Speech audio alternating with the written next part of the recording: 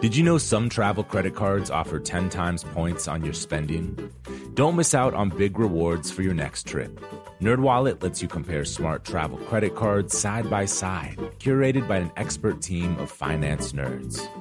What could future you do with better travel rewards? A free flight? A room upgrade? Don't wait to make smart financial decisions. Compare and find smarter credit cards, savings accounts, and more today at nerdwallet.com. Reminder, credit is subject to lender approval and terms apply. NerdWallet, finance smarter. The most innovative companies are going further with T-Mobile for Business. The PGA of America is helping lower scores and elevate fan experiences with AI coaching tools and 5G connected cameras. AAA is getting more drivers back on the road fast with location telematics. And the Las Vegas Grand Prix is powering race day operations with 5G connectivity, giving fans an experience at the speed they deserve. This is accelerating innovation with T-Mobile for Business. Take your business further at T-Mobile.com/now. Trinity School of Natural Health can help you be part of the fast-growing health and wellness industry.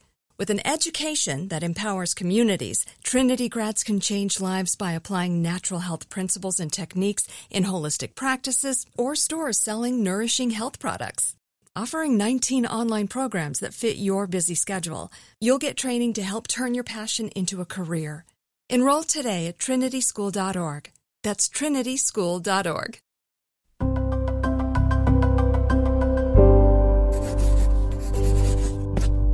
Pushkin. Hi, Bad Women listeners, it's Alice again. The stories we cover in this season of Bad Women take place against the backdrop of World War II. And lots of them come as news even to acknowledged experts in the field. Hallie and Professor Julia Laite, who you'll have heard in lots of episodes of the series, sat down with historian James Holland to discuss them for his World War II podcast, We Have Ways of Making You Talk. We thought you might like to hear their conversation, so here it is.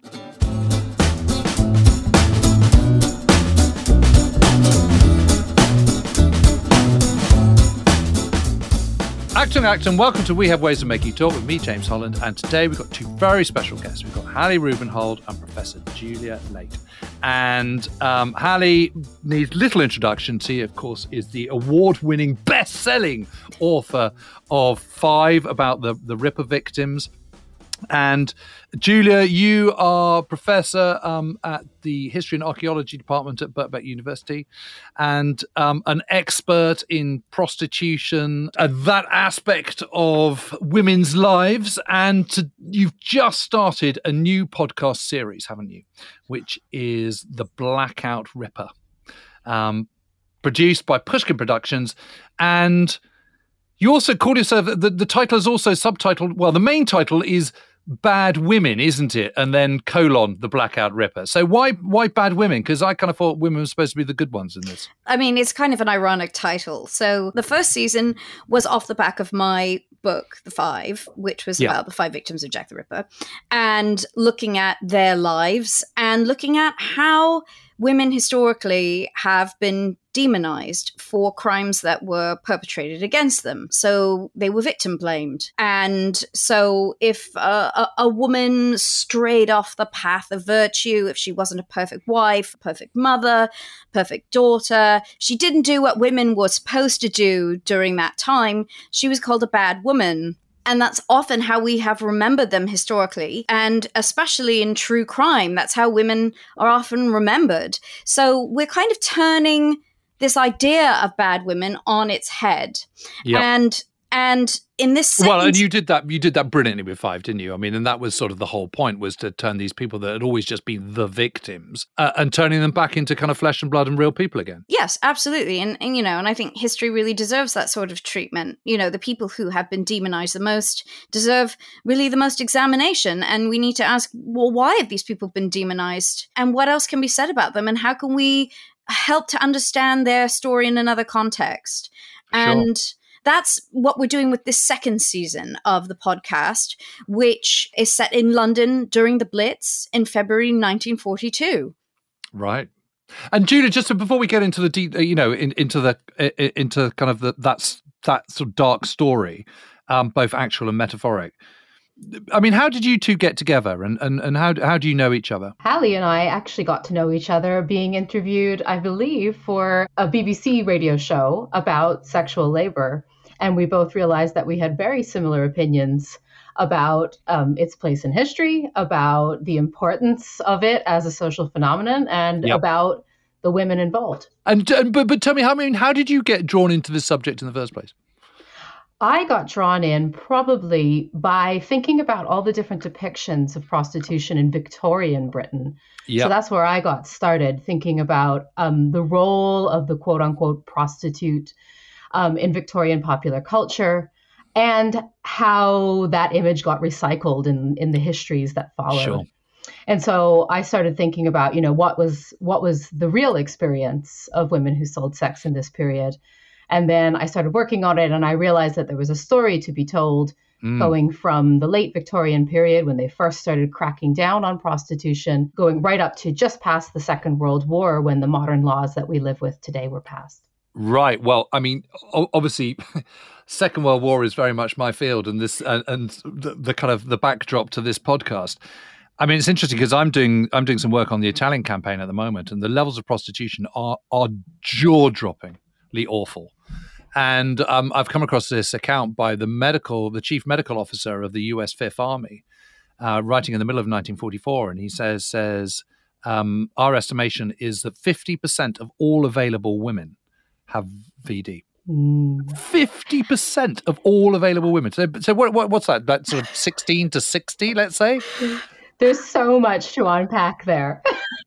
I am absolutely promise you we're going to get onto the Blackout Ripper, but while I've got you, I mean that's some statistic, isn't it? And of course, a lot of the Italian blokes are away, they're either in prison of war, or they've ended up in Germany as effectively slave labor of the Germans, or they're dead or wounded or whatever. So there's not many men around. There's rabid inflation. There's huge black markets going on. And, they've got no choice. They've got, what do you do? I mean, and they're doing it in returns for kind of tins of fruit and syrup, Mm-hmm. I mean, because they've got to make ends meet. They've got to feed their children. They've got to survive. That's definitely part of the story. The amount of what, modern day commentators would call survival sex work during the Second World War. But and it's important, I think, to distinguish that from women who are selling sex more regularly, kind of as part of their main job. But the word that really struck me was available women. I would really love to get inside the head of whoever wrote that and ask, what do you mean by available? Yeah, well, women? I don't know what he means by available. I can Does he mean guess unmarried women? Does he mean the women who are hanging around the military barracks? Does he mean the women who he deems to be a quote unquote available? And what's also really interesting there is that the commentary is on how many women have venereal disease rather than on how many men. Because, of course, it takes two to tango. Well, yes, and it's a massive problem. It is a massive problem. And how accurate that statistic actually is. I mean, I don't think any of it. I don't think it is accurate. I think it's a ballpark. But even if he's remotely close, you see, when I read that, I just thought that is absolutely horrific. That's horrific. And your first thought is those poor women who are in that situation where they're getting VD from. My immediate reaction is they're getting it all from the American troops and British troops and Allied troops that are out there. You talk about victims. I mean, that's what I was thinking. That was my immediate reaction when I came across that. Was what an absolute horror story, and how in the narrative of the Second World War, it's civilians who always come out least well in terms of their story being told. And obviously that's improved as years have gone by, and we now think about the displaced people and all the bombings in Europe and all the rest of it, and obviously the Holocaust. But the point is that Italian part of the Italian population, these are the bits behind the Allied lines. They're not behind the Axis lines. They're behind the Allied lines. The Allies are supposed to be the good guys. They're supposed to be the guys who are liberating Europe. And yet, actually, what they're bringing is this typhoon of steel in terms of kind of destruction and bombardments and all the rest of it. But they're also bringing another kind of misery, which is rife black markets, rampant inflation, bad exchange rates with the Italian lira, vast amounts of venereal disease and sexually transmitted diseases and so on. And it's a kind of an aspect that one doesn't think about too often. And I think, should be thought about more. James, are you familiar with Regulation 33B? I think Julia should school you in this and give you a little bit of perspective of what was going on here at that time. Okay, come on then. Tell me about Regulation 33B. Well, I was going to start actually picking up on a few of the points you made about Italy and about, the way we tell the story of the Second World War and who gets remembered as the victims, who gets remembered as the villains. To make the point of, how little we write about the absolute integral kind of connections between commercial sex and militarism and war making, and how completely entangled these things are. Right. Because when the military officers are writing, be they based in London or based in Italy or based in the United States, when they're writing about venereal disease and how worried they are, it's not with the well-being of the women in mind. They implicitly understand, or they think they understand, that sex is part of war, and that if they don't allow their soldiers to access, quote unquote, available women, then all hell's going to break loose. And so this is, the First World War, the Second World War, even later wars. It's just part of the sort of thought process of commanding officers. We have to let prostitution happen. And in order to let it happen, we have to pass regulations and rules that try at least to make it, quote unquote, safe for men. And that's where all of these regulations about passing, contact tracing, about criminalizing the spread of VD come in. Wow. Okay. Yeah. Well, I mean, it's a part of the book I'm doing at the moment. I mean, I'm trying to unpick this and trying to get to the bottom of whether there are some more reliable statistics and all the rest of it. I mean, it's a tricky one to unpick. There's absolutely no question about it. Mm-hmm. But I've been fortunate enough to interview people, and one of the people I interviewed was an Italian lady who her son was killed in the crossfire, 4-year-old son, and she was so grief-stricken that she couldn't face going to she lived on a farm in a mountain, couldn't face going to the funeral in the town below. So she stayed at home kind of, in pieces. And while she was at home in the farm, 4 Moroccan soldiers came in and gang raped her. Yeah, I mean, sexual violence was an inherent part of war, and there was so little attention paid to it. It was so low down on the priority list of any of the sort of commanding officers of the War Office. If they were concerned about sex and sexual violence, it was through the prism of venereal disease. And if they were worried about venereal disease, it wasn't the Italian women who were contracting it. It wasn't the English women who were contracting it. It was the soldiers. And it was seen as one of the biggest causes of troop loss. So at any given time, 1 in 10 men would be on leave due to venereal disease. Wow. That's amazing. The rates that they're estimating are incredibly high. I'd be really careful with statistics. It's kind of impossible to know the exact statistics because not least because diagnostic procedures were still, fairly new and unreliable, especially for gonorrhea. They were getting a little bit better at syphilis, but presumably you can quote these statistics as long as you have the caveat. Yeah, I think they give an indication, of just how worried everyone was. Right. So even if they're not true, they certainly indicate the level of concern. Right. And they also give, I think, a slight indication of the epidemic of gonorrhea and syphilis in particular during this period. Other statistics, 1 in 10 fighting men, 30% suspected. But the other thing with the statistics is it's important to notice who they're talking about. So if the statistics come along with sort of demonizing a particular population, my alarm bells start ringing and I start thinking, is this a reliable, medically informed, epidemiologically informed statement, or is somebody hauling a number out of their ass to make a point about available women? So I think there's a lot mixed up in there. Yeah, no, sure. But whether he's being alarmist, whether he's being concerned about his men, or whether he's being concerned about the women of Italy, it is indicative of a huge level of prostitution, which that entire statement is totally shocking.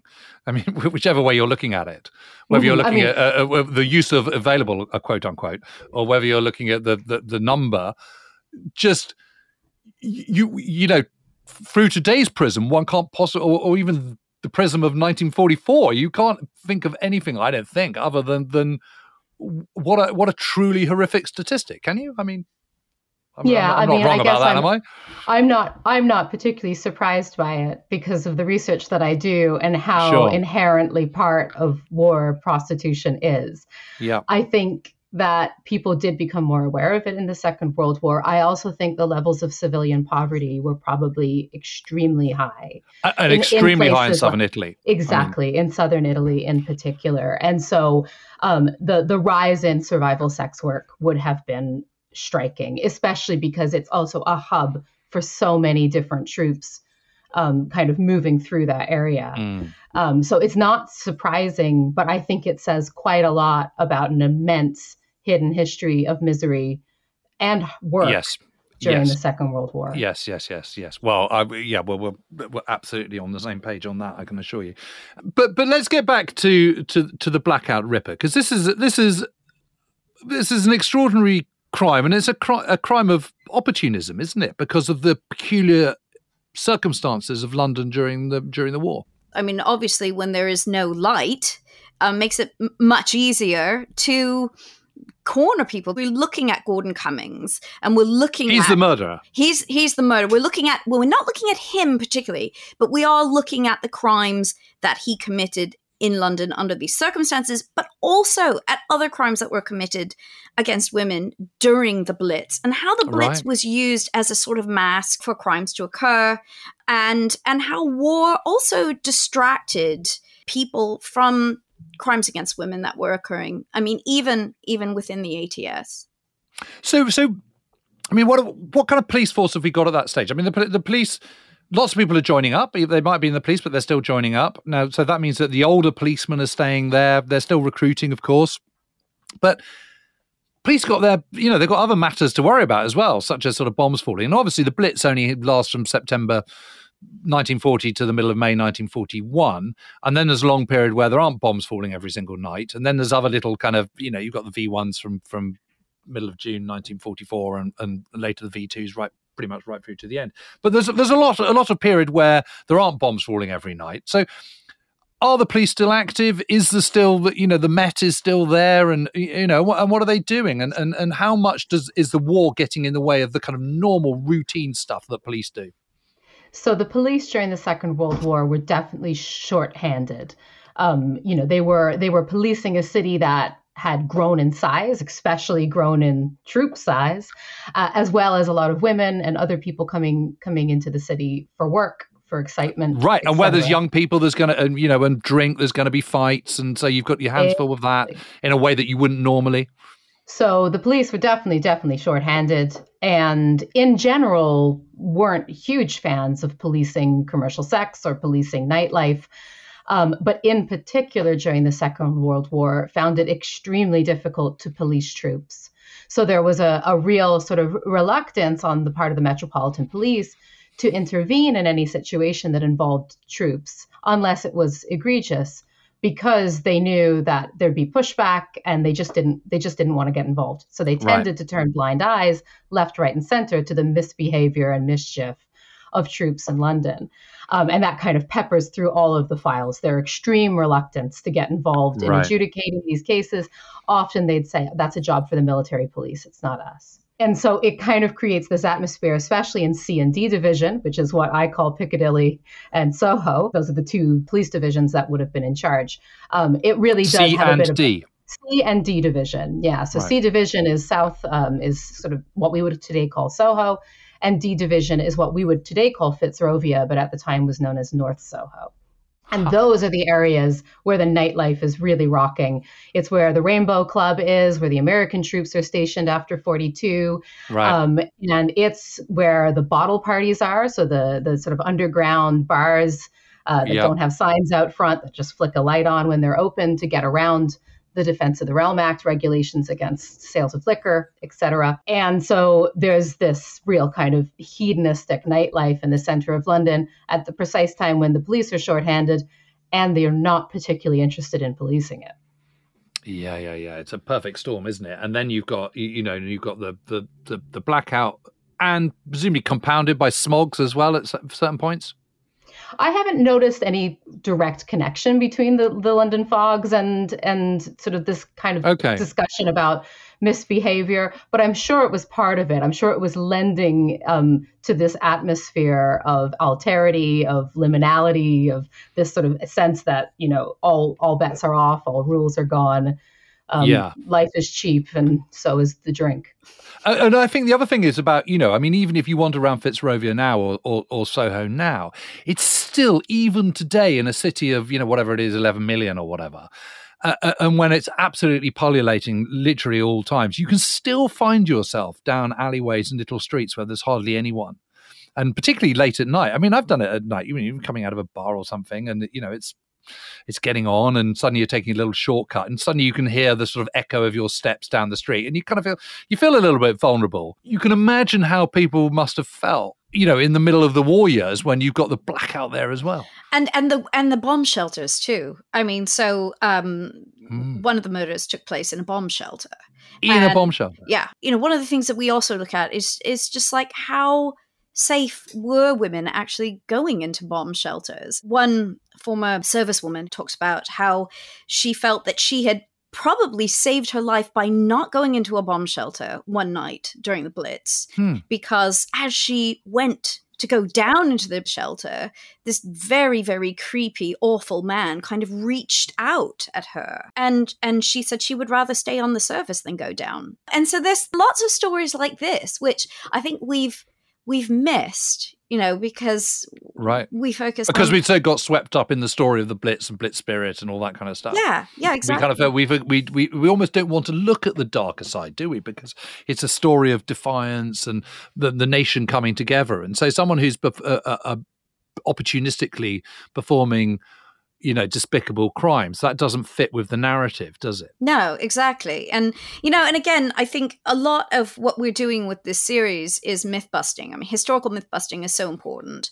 Yes. And, always. there were a lot of myths, obviously, around Jack the Ripper, and there are a lot of myths around the Blitz and how we as a nation responded and what it was like in the bomb shelters. The old kind of go down to the bomb shelter and sing Roll Out the Barrel and, yes, exactly. And everyone coming together, sort of communities coming together and people being neighbourly and helping one another and all the rest of it. And any kind of crime jars against that, doesn't it? Yeah, absolutely. Absolutely. So one of the cases that we look at is a case where a woman, Rachel Dobkin, was murdered by her husband. It was a case of domestic violence, and this occurred in the East End. And he buried her remains in the rubble of a church that had been bombed, hoping that the air raids would be a cover for his crimes. That's a very opportune. Why did he do it? Why did he do it? He was a violent man, and they had been estranged, and she was left without any support for her son. The marriage was bad from the very outset. He abandoned her, and she couldn't survive. She couldn't make ends meet. He was legally obligated to pay her money, and he wasn't doing that. And he was violent, and he threatened her, and it was a case of coercive control, and eventually he murdered her. And of course, today we know much more about these types of things and this type of violence. But in the past, not so much. The police did ask questions like, what did she do to deserve it? And kind of demonizing her for her own murder. Tell you what, we're going to take a short break, and we'll talk some more when we come back.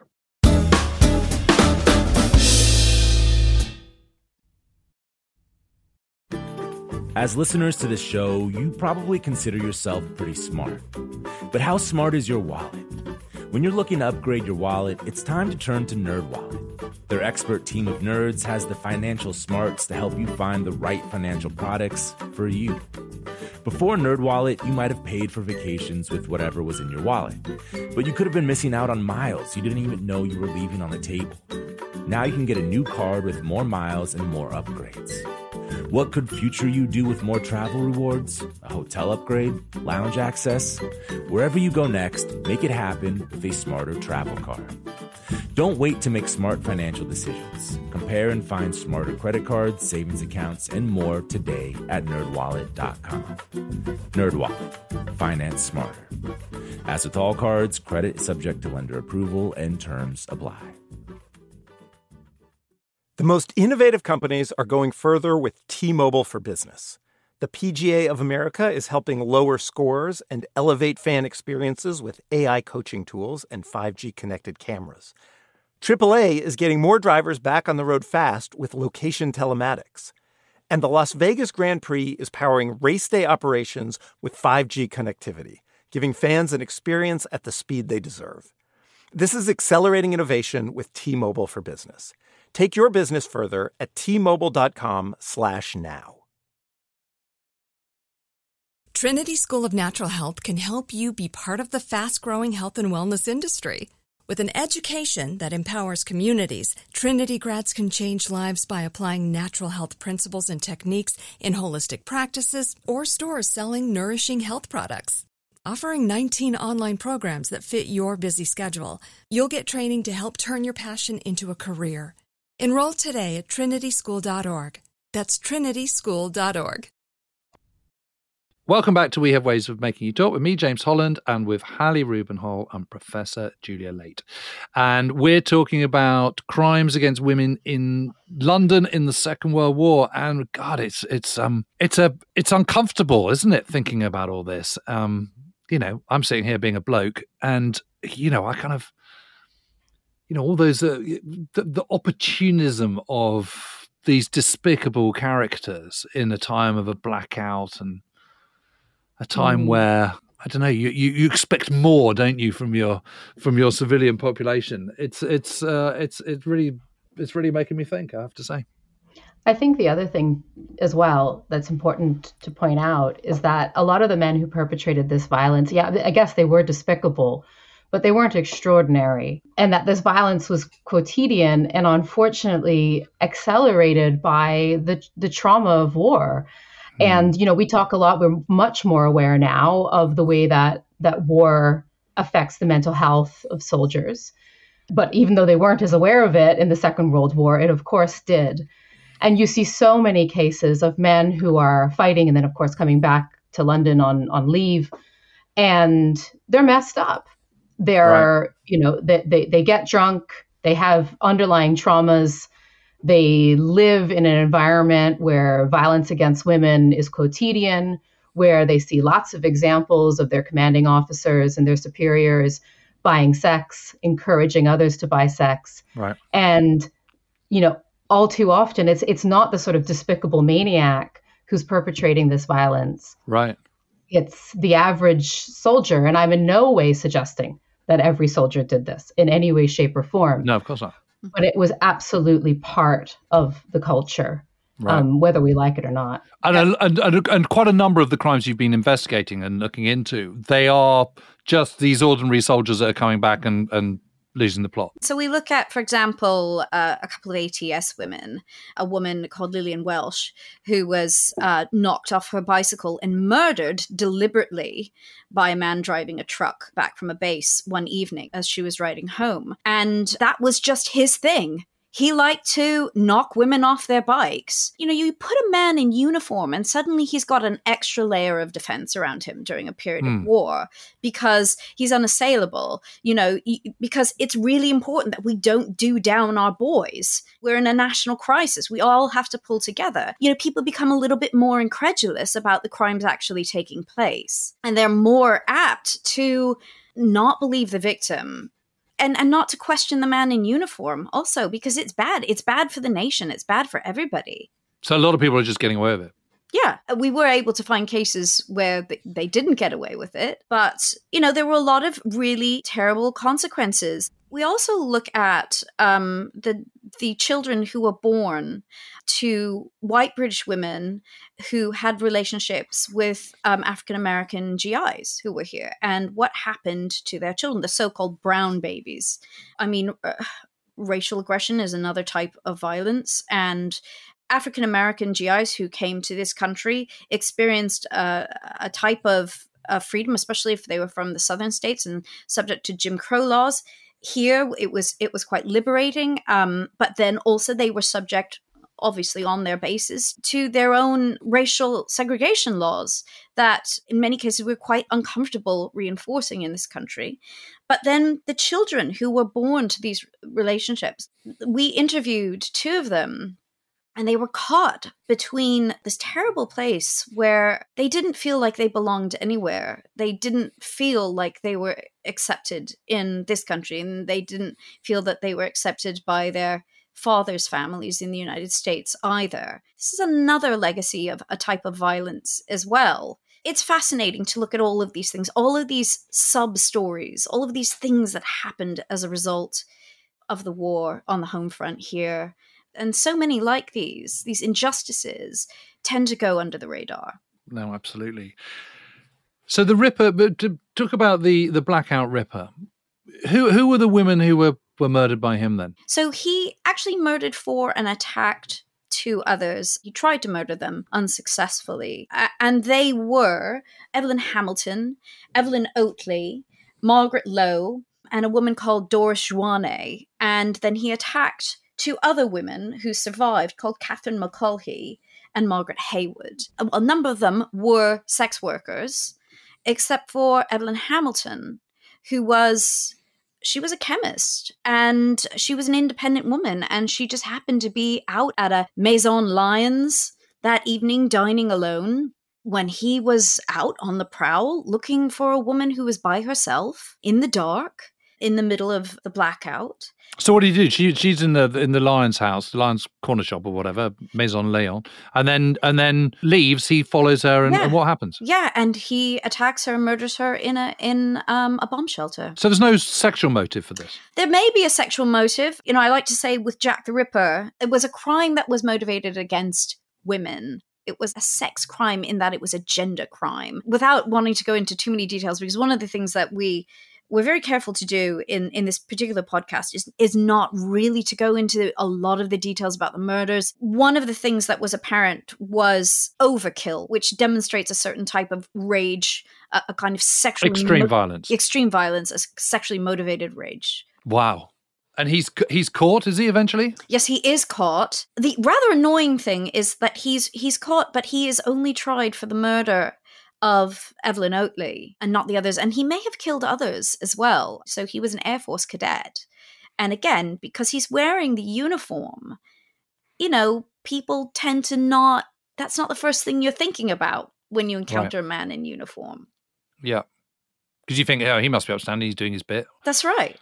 He was a very unpleasant character, and also he liked to pretend that he was of some sort of aristocratic or gentry background, and he had this whole persona, and he stole money, he embezzled money in order to support this lifestyle that he had, and the RAF obviously really appealed to him because of its social status. You mentioned Evelyn, who was in the Lion's house having her minding her own P's and Q's and being a chemist. But these other women, who are they?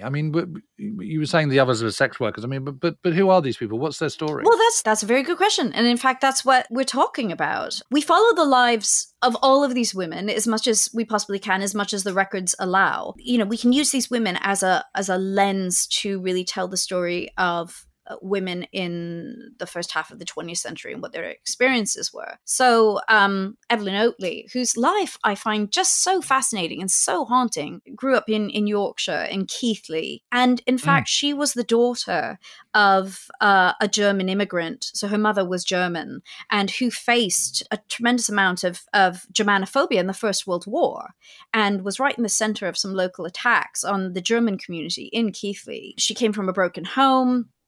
People like to try to find a way of escaping from their very unpleasant circumstances. And often, I think, cinema and theater was the way in which people did. And, she was obsessed with glamour and the West End performance, and eventually ended up going to Blackpool. Well, you can understand that. Anyone who's wanting to sort of better their lives, the glamour of the silver screen and all the rest of it, the dazzling lights and all the rest of it. Of course, it's like a sort of a moth to light bulb, isn't it? Absolutely, and I think there's a certain amount of pathos in it. There's a certain amount of when you know that these people escaped into the cinemas to get away from their lives and how grueling and difficult their lives were, and Evelyn Oatley's life was that her background was from she was from a broken home, she was from an area which was poor, and she worked in a mill for a time. And so she went to Blackpool and she met the man who would become her husband, Harold, and he was a poultry farmer. And it's such a weird pairing. So this Evelyn is not the chemist, it's the other Evelyn. She ends up with marrying a poultry farmer. She still ends up in London. Well, she ends up marrying a poultry farmer, but like their marriage is so bizarre. So like he says, look, you want to go and live a glamorous life in London. I'll stay here on the poultry farm. You go to Piccadilly. You go work in the Windmill Club, which is what she wanted to do. Or at least she said that she did that. And Julia, do you want to tell us a little bit about the Windmill Club during the 1930s and 1940s? It's such a great story. Yeah, I mean, these spaces like the Windmill Club become just the center of all kinds of imagination. And they're, for racy performances and kind of cabaret style performances. So they're the kind of far end of the music hall, just as music halls are starting to kind of spruce themselves up and become family friendly. Places like the Windmill Theatre are becoming a kind of adult-only entertainment venues. Right.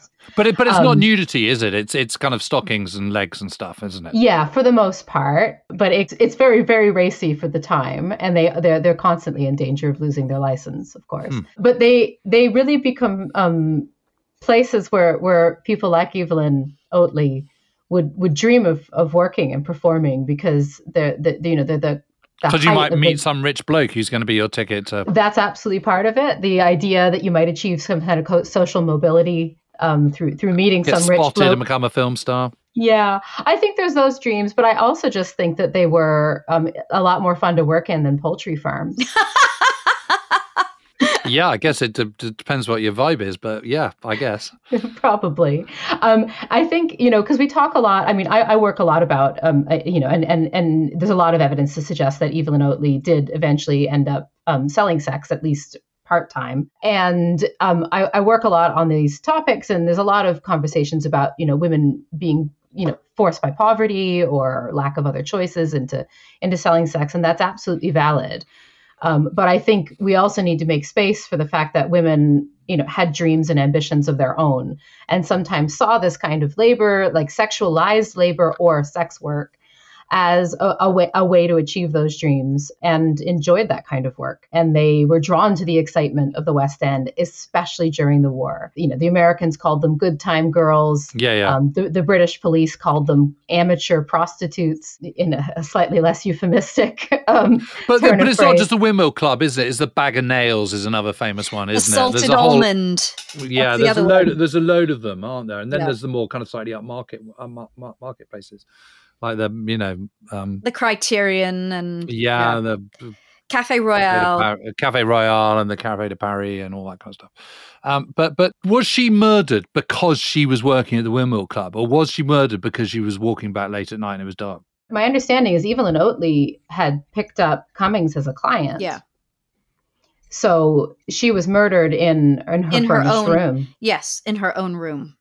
And so it's a really good question in terms of what made Evelyn and Doris and the others, with the exception of the very opportunistic murder of the other Evelyn in the bomb shelter. What made the other women so vulnerable to Cummings is that they're soliciting and they're selling sex at a time when it's becoming more and more dangerous. And that's kind of for two main reasons. One is because it's being criminalized, it's being forced underground. And women are forced to solicit alone. They're forced to work alone. There's nobody looking out for them. There's no sort of form of public surveillance.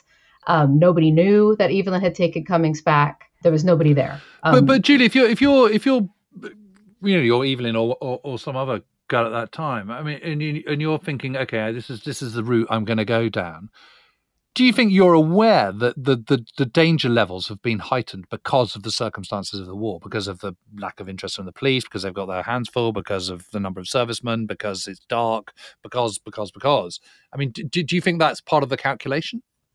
Yes, I do. And I think do you think that's part of the allure in a funny sort of way? No, I don't think it's part of the allure. I think they were doing it because they wanted to be part of that sort of space potentially, but mostly they were doing it for money. And they were making really difficult decisions about how they were going to make money at a time when they were often the only ones keeping themselves, right? So they didn't have anybody giving them money. Yeah. They wanted money. So for most people, they're still doing it out of necessity rather than because they want to. I think we have to be careful with like the kind of binary there, because you can choose to sell sex as a choice amongst other worse choices. So I think it's important to. Like, I suppose I'm thinking about all those Italian women who really have no other alternative ways of feeding themselves. Yeah, and that's outside one of the Naples reasons. In late 1943, for example, the only way they're going to get food is by prostituting themselves in return for food from Allied troops. Yeah, and I think that's why it's really, really important to draw a difference between sex work as a form of labor that women do in alternative to another form of labor, which may not pay them anything or much, and survival sex work, which is really, really different. Yes. And so I think in the case of Evelyn Oatley, she's doing sex work. She's selling sex because she wants money, but there's a lot of evidence in her case that she really also loved the West End, that she loved the culture there, that she loved the atmosphere there. Right. And probably wasn't going to go back to her chicken farmer husband. Yeah, no, definitely not. She goes back every now and then, but she never stays. But she also, sometimes she brings another man back. I mean, she has other relationships with other men and takes them back to the chicken farm with her husband, who doesn't seem to mind. Yeah. And so the other thing is, you asked about whether or not she would have been aware of the dangers. And there's a fair amount of evidence that she and others were part of a community of people. So there would have been people, giving them tips, warning them about dangers. But there's only so much you can do in an atmosphere that makes it illegal to work together. So the safest thing to do would have been for two women to solicit together, bring men home together, and watch out for each other. But from 1885 on, that's illegal. You can't work together if you're selling sex, and that continues to be illegal into the present day. And that is like the simple fact that renders so many of these women vulnerable to violence, because there's no one there. That's amazing. I never knew that. No one in the room. That's extraordinary. What a terrible decision. And in terms of, I mean, do we? I mean, presumably we do have pretty detailed crime statistics for London in the 1940s, do we? I mean, how bad was it, and how much did the crime rate, particularly of kind of the murders and rape of women in London in the early part of the 1940s, how much did that climb? We don't actually have super reliable statistics. Do we not? I'm surprised. I thought that they would be there.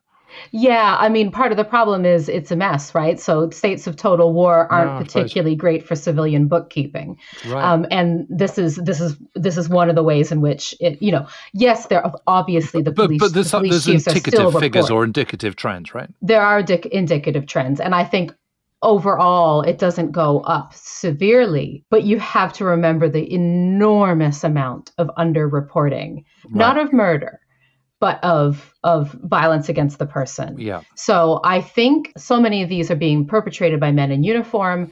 Women know all too well what's going to happen to them if they allege a crime against a man in uniform.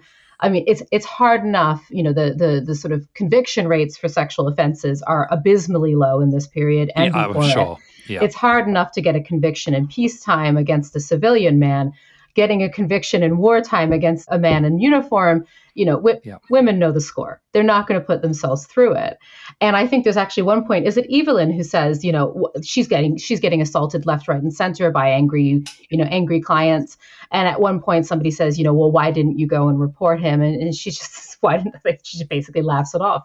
Why I didn't go and report him. Exactly. Well, both of you, that's absolutely fascinating, and has given me lots to think about, I have to say. Goodness. But Julia, there's one thing that you mentioned that we haven't actually talked about, and that's Regulation 33B. So what is Regulation 33B? So Regulation 33B is part of the Defense of the Realm Act, that kind of omnibus legislation that comes through during the war. And there was another version of it, DORA, as it's often called, in the First World War as well. And 33B, I think, is just a really meaningful indication of just how worried everyone was about venereal disease.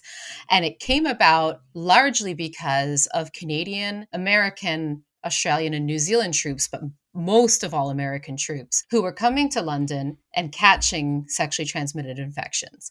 And the commanding officers of those troops insisted that it was the fault of English women, that their good innocent boys have, of course, wholesome boys from Ohio. Yeah, Oklahoma had never seen the like of the debauchery in London, and they just couldn't control themselves. They were being seduced, and then they were catching diseases. And so there's a lot of pressure put on the military in London. There's a lot of pressure put on the Met to try to control these women. And of course, there's very little that they can actually do other than criminalizing sex workers. And so 33B comes into force, I believe, in 1942. And it states that if a man or a soldier contracts a sexually transmitted infection, he's then asked to report the names of who he thought he got it from to the doctor. And the doctor would then report those names to the medical officer of health, who would then engage in a kind of form of criminalized contact tracing, finding the suspected infectants and compelling them to undergo treatment for venereal disease. And what's really striking about this is from 1917 on, Britain had ostensibly operated a voluntary system of venereal disease control, right? So they said, no, it's not right. We should never criminalize this. It doesn't work. But they completely go back on that during the Second World War. And they start criminalizing people who are, quote unquote, spreading venereal disease. But of course, you can probably place your bets on who were the targets of this legislation. It wasn't the men giving venereal disease to women. It was the women who theoretically were giving venereal disease to men. And they had their medical histories revealed. If they refused to comply, they were dragged into court. Wow. It was a really quite shocking, actually. And a lot of people at the time spoke out against it. Lawyers, civil rights campaigners, feminists. But they kind of fell on deaf ears because the war effort was more important than anything else. But who was instigating? Was this the British government, or was this pressure from the US government? This was the War Office being pressured by the US military. Wow. Yeah. I had no idea. Yeah, extreme amounts of pressure. That really jars, doesn't it? It really sits uncomfortably. Goodness. Yeah. Well, listen, both of you, thank you so much for coming on. Really good luck with the podcast. Fascinating, thought-provoking stuff. And obviously your series is out now, The Bad Women, The Blackout River. And listen, thank you both. I mean, really, gosh, well, that's just been really, really, really interesting. As I say, loads to think about there, and loads to think about for me, and as I try and sort of pick through some of this in the blighted war in Italy. But anyway, thank you both very much indeed. Thank you. Hallie Rubenhold and Julia Laite, thank you. Thank you. You're very welcome. It's been a pleasure.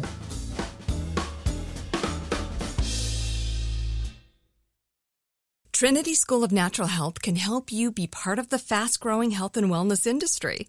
With an education that empowers communities, Trinity grads can change lives by applying natural health principles and techniques in holistic practices or stores selling nourishing health products.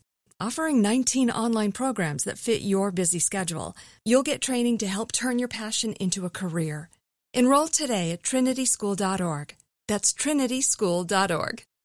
Whether you're a savvy spender maximizing your savings with cashback rewards, a thrifty rate watcher seeking the lowest interest, or a travel enthusiast looking for extraordinary perks, Kemba Financial Credit Union has a visa to complement your lifestyle and unique needs. Apply today at Kemba.org to unlock a limited-time 2% cash back on purchases and pay 0% interest on balance transfers for an entire year with a new visa from Kemba. You deserve a card that works for you. Restrictions apply. Offer ends June 30th, 2024. With Lucky Land Slots, you can get lucky just about anywhere. Dearly beloved, we are gathered here today to... Has anyone seen the bride and groom? Sorry, we're here. We were getting lucky in the limo and we lost track of time. No, Lucky Land Casino, with cash prizes that add up quicker than a guest registry. In that case, I pronounce you lucky.